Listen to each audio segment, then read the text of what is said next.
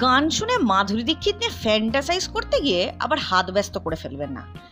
আমি ওসব কিছু বলছি না, আমি বলছি আমার এক বন্ধুর কথা, যার নাম ধক, মতলব মেরে দিল মে বসতা হ্যায় না ধক ধক, তো সেই জন্য আর কি নাম ধক, বাংলা করে ধক। তাকে নিয়ে যে পডকাস্ট করছি এটা অবশ্য ধকের মোটেই পছন্দ নয়। ইন হিজ ওন ওয়ার্ডস, আমার নিজেকে না মহেঞ্জোদারো সিনেমার ওই মাথায় মান্ডুয়াদা মালটা মনে হচ্ছে, যাকে সিনেমায় ইউনিকর্ন বলে বেচা হয়েছিল। আগে হ্যাঁ, এই পডকাস্টের কাহিনী ধক মোটামুটি পুরোটাই জানে, কারণ তার সঙ্গে ফোনে থাকাকালীনই এই সম্ভাবনার বীজ আমার মাথায় আসে এবং পরবর্তীকালে সেটা বিষবৃক্ষে পরিণত হয়।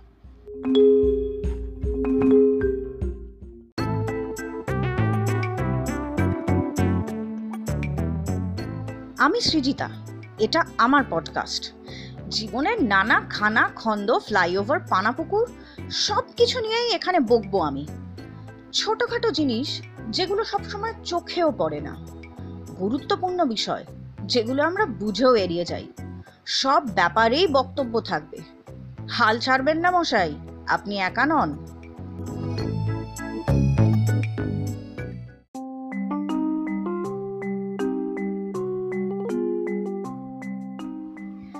ধকের দাবি সে নাকি আমাকে খুবই ভালোবাসে, মানে একেবারে খুবই। বাস্তবটা হচ্ছে সে আমাকে কঠিনভাবে সন্দেহ করে। তার ধারণা আমি নাকি তার ফোনে কিছু গেঁড়া কল করে তার উপর স্পাইং করি, কারণ সে নাকি মনে মনে যা বলে আমি সব শুনতে পেয়ে যাই। আচ্ছা, কি করে শুনতে পাবো না বলুন তো? এত ভালোবাসে, মতলব তেরে দিল মে রহতি হু ইয়ার। যাই হোক, ধকের পরবর্তী এবং সব থেকে গুরুত্বপূর্ণ এক্সিস্টেন্সিয়াল সমস্যা হলো আমি কি করে তার ঘরের ভেতরে থাকা অবস্থায় তাকে দেখতে পাই। মানে সে যখন 4 হাত পা 10 দিকে ছড়িয়ে ছিটিয়ে কোলবালিশের করে ছেত্রে পড়ে থাকে, আমি ফোনে সেটার হুবহু বর্ণনা দিই কি করে? অতএব নিঘাত কিছু গেঁড়াকল আছে। কি করে এটা বলতে পারি এটা আমি প্রকাশ্যে মোটেই বলবো না, সুতরাং দম আটকে বসে থেকে কোনো লাভ নেই। তবে ফোনে বা ফোনের ক্যামেরায় যে কোনো কিছু করিনি সেটা স্বীকার করছি, করলেও কোনো লাভ হতো না, কারণ ধক যখন বিছানায় লুটিয়ে পড়ে থাকে তার ফোনও তার পাশে ততই বচ অবস্থাতেই থাকে এবং সেটার ক্যামেরা খাটের সঙ্গেই লেগে থাকে, অর্থাৎ ভিজিবিলিটি 0।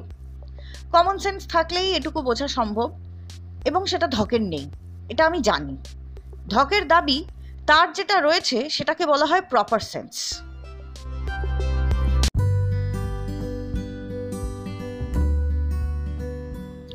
তবে ধকের ওপর আমার যে বিস্তর প্রভাব রয়েছে একথা সত্যি।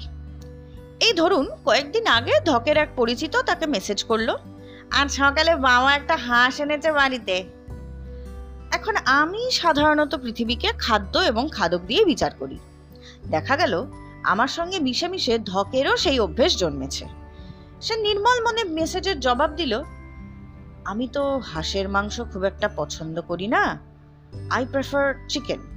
খানিকক্ষণ পর ছেলেটির দুঃখ মেশানো রিপ্লাই, আমরা নিরামিষাশী, আমরা কোনো মাংসই খাই না, বাবা হাঁসটা পুষতে এনেছে, আমরা হুব্বা। এরও খানিকক্ষণ পর ছেলেটির কাঁদো কাঁদো সেলফি হাঁসের গলা জড়িয়ে, তুমি ভাবলে কি করে আমি একে খাবো?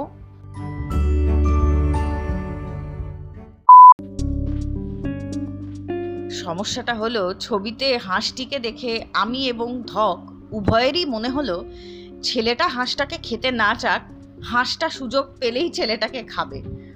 টোটাল নরখাদক লুক নিয়ে সেলফি তুলেছে সে।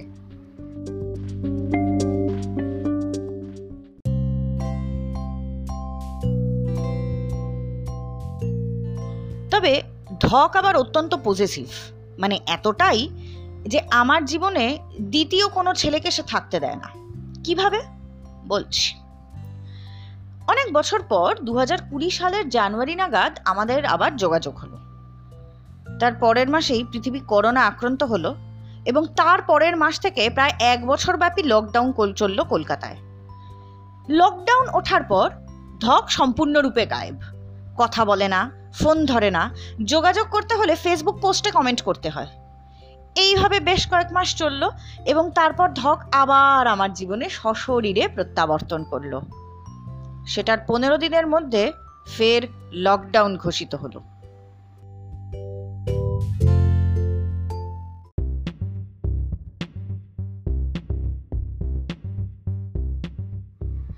অর্থাৎ বুঝতে পারছেন তো কি এক্সট্রিম মেজারে চলে যেতে পারে এটা, যে কোনো তুচ্ছ বিষয় নিয়ে। বলবে ব্রহ্মতেজ ব্রহ্মতেজ, মানে পদবীর দিক থেকে ধক ব্রাহ্মণ আর কি। পৈতে নিয়ে যা করেছিল সেই প্রসঙ্গ এখানে আর টানছি না, লাজ লজ্জা তো আমারও কিছু আছে। যাই হোক, তা এই ভয়ঙ্কর করোনা পরিস্থিতিতে ধককে বললাম, তোর তো ব্রহ্মতেজ রয়েছে, সেটা সবটা আমার জীবন থেকে ছেলে ভাগানোয় না লাগিয়ে মানুষকে একটু সাহায্য কর। ধক সদুপদেশে পাত্তা না দিয়ে গম্ভীর গলায় জানিয়ে দিল, না না, তোর জীবনে আর কাউকে থাকতেই দেয়া যাবে না।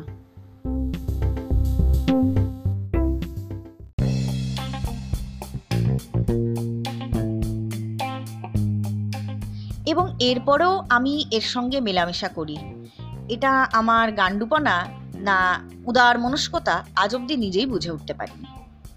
যাই হোক, ধক ফুটবল খুব ভালোবাসে। মোবাইলে সে PS21 খেলে। সেখানে বার্সেলোনা নামক টিম গঠন করে মেসির পাশাপাশি CR7 এবং র্যামোসকে খেলায়। শুনেই গা পিত্তি জ্বলে গেল, তো পিটিয়ে পাঠ করে দিতে ইচ্ছে করছে মালটাকে। যদি সত্যিই খেলাবেন বলে গ্যারান্টি দেন, ঠিকানা দিয়ে দেব, ল্যান্ডমার্ক সহ।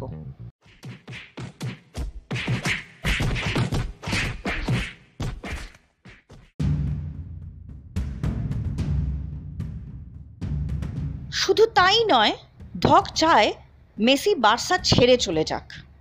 আগেরটা অবধি শুনে যদি খেলানোর মোটিভেশন না পেয়ে থাকেন, সেই জন্য এটাও বলে দিলাম।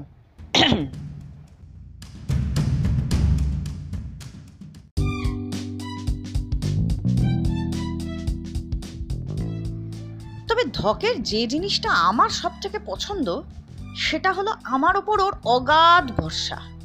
মানে ধরুন, প্রবল কুপিত হয়ে ধক যদি সিদ্ধান্ত নেয় আমাকে ব্লক দেবে, তাহলে সে আমাকেই জিজ্ঞাসা করে কি করে বিভিন্ন সোশ্যাল মিডিয়ায় আমাকে ব্লক করতে পারবে। ভাবুন তো, আজকের পৃথিবীতে কোনো মানুষের উপরে এত ভরসা আপনি করতে পারবেন? আমি তো পারবো না। মানে মনুষ্য জাতির প্রতি আমার যে এখনো ভরসা আছে, সেটার কারণটাই ধক। মানে দেখে শুনে চোখে জল এসে যায় মশাই, ওর থেকেই তো শিখি এসব।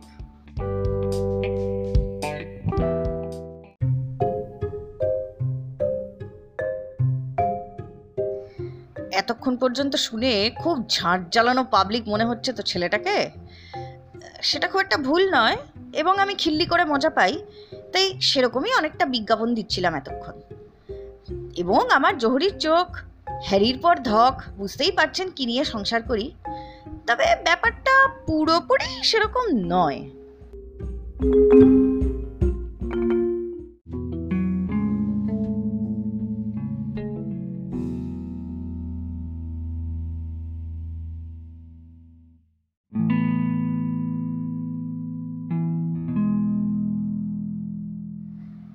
একটা লম্বা সময় ডিপ্রেশনে কাটানোর পর 2019 সালের মার্চ মাসের পর থেকে শুরু হয় আমার নতুন করে জীবনে ফেরা। না, ধক একা হাতে আমার ডিপ্রেশন কাটিয়ে দেয়নি। ইনফ্যাক্ট সেই সময় ওর সঙ্গে আমার কোনো যোগাযোগই ছিল না। 1 বছর ধরে হাসি থেকে লোকের সঙ্গে কথা বলা, সমস্ত কিছু নতুন করে শিখতে শিখতে আমি পুরোপুরি নিজের মধ্যে গুটিয়ে গিয়েছিলাম। কারো সঙ্গে কথা বলতে ভালো লাগতো না, প্রয়োজন বোধ করতাম না, কাজেই বলতামও না খুব একটা। জীবনের কঠিনতম সময়টা সম্পূর্ণ একা কাটিয়েছি, একা লড়ে জিতেছি। এটার একটা অন্যরকম স্যাটিসফ্যাকশন আছে। I was basking in that glory. আমার মনে হতো কাউকে তো প্রয়োজন নেই, যেদিন প্রয়োজন ছিল সেদিনও কেউ ছিল না, এখন খামোখা সাহায্য নিতে যাব কেন? আমার সব যুদ্ধ আমি একাই লড়বো, একাই জিতব। আমাকে কেউ সাহায্য করতে পারে সেটাও খুব একটা বিশ্বাস করতাম না। পাশাপাশি কারো বিষয়ে আমিও ভিড়তাম না। আমার দিনে কে ছিল পাশে যে আমি থাকবো? ভাগ, আমার কি লাভ হবে তাতে?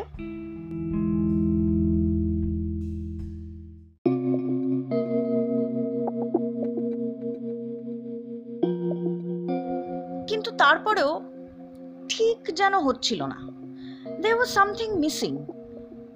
কি কি যে মিসিং সেটা না বুঝে উঠতে পারছিলাম না, কিন্তু একটা মিসিং, একটা ফাঁক, এইটা টের পাচ্ছিলাম। আমি আমি নিজেকে বিভিন্ন দিকে ব্যস্ত রাখতাম, নিজের ভেতরেই থাকতাম। ওই ফাঁকটাকে নিয়ে যে কি করব, ওই ফাঁকটাকে নিয়ে না খুব একটা ভালোও ছিলাম না।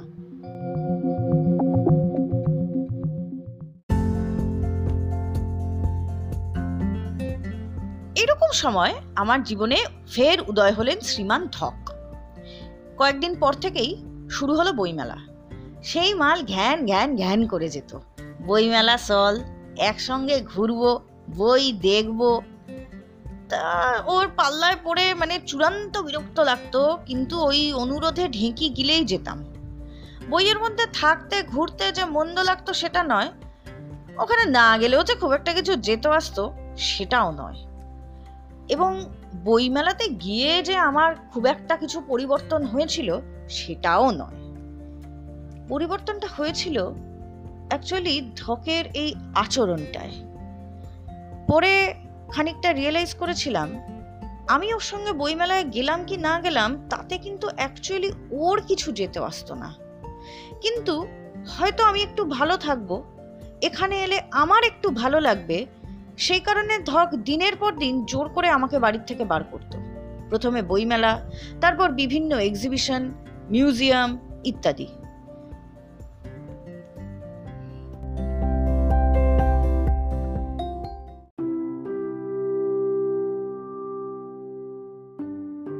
এবং সত্যি সত্যি একটা মানুষ যে নিঃস্বার্থভাবে এটা করতে পারে যেখানে সে নিজে কিছুই পাচ্ছে না, এইটা হ্যাঁ বইপত্রে পড়েছি, সিনেমায় তো দেখেছি, চোখের সামনে এবং আমার সঙ্গে ঘটতে থেকে খুব খুব অদ্ভুত লেগেছিল।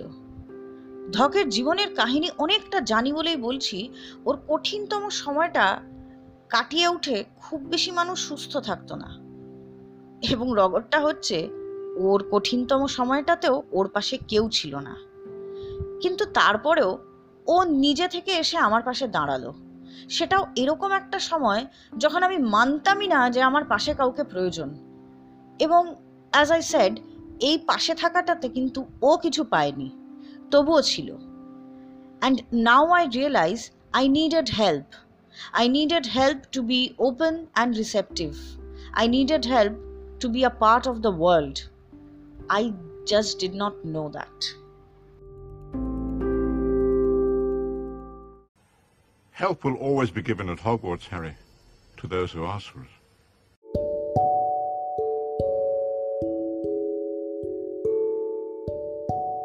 প্রফেসর ডাম্বলডোরের এই আইকনিক ডায়লগটাকে কিন্তু ধকই আমার সামনে জীবন্ত করে তুলেছিল। সাহায্যের আমাদের প্রত্যেকের দরকার, সেটা আমরা বুঝি বা না বুঝি, মানি বা না মানি। এবং সেই সাহায্য কবে, কখন, কোথা থেকে, কিভাবে আসবে সেটা কিন্তু সবসময় জানা থাকে না। কিন্তু বিশ্বাস রাখতে পারলে এইটুকু মেনে নিতে পারেন, সাহায্য সবসময়ই আছে।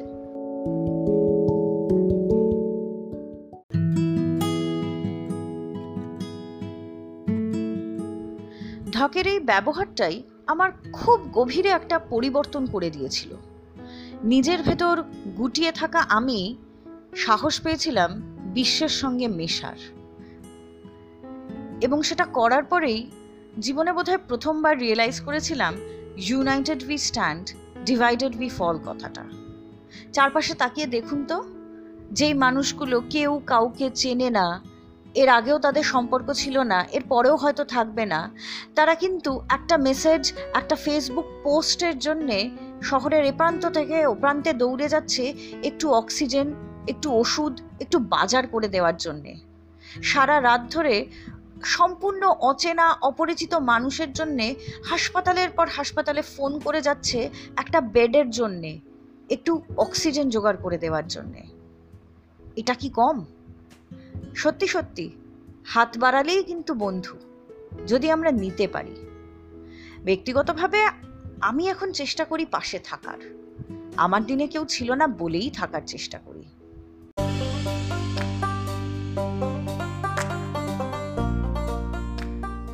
এতগুলো এতগুলো ভালো ভালো কথা বলার পরেও কিন্তু ধকের এই পডকাস্টটা পছন্দ হবে না।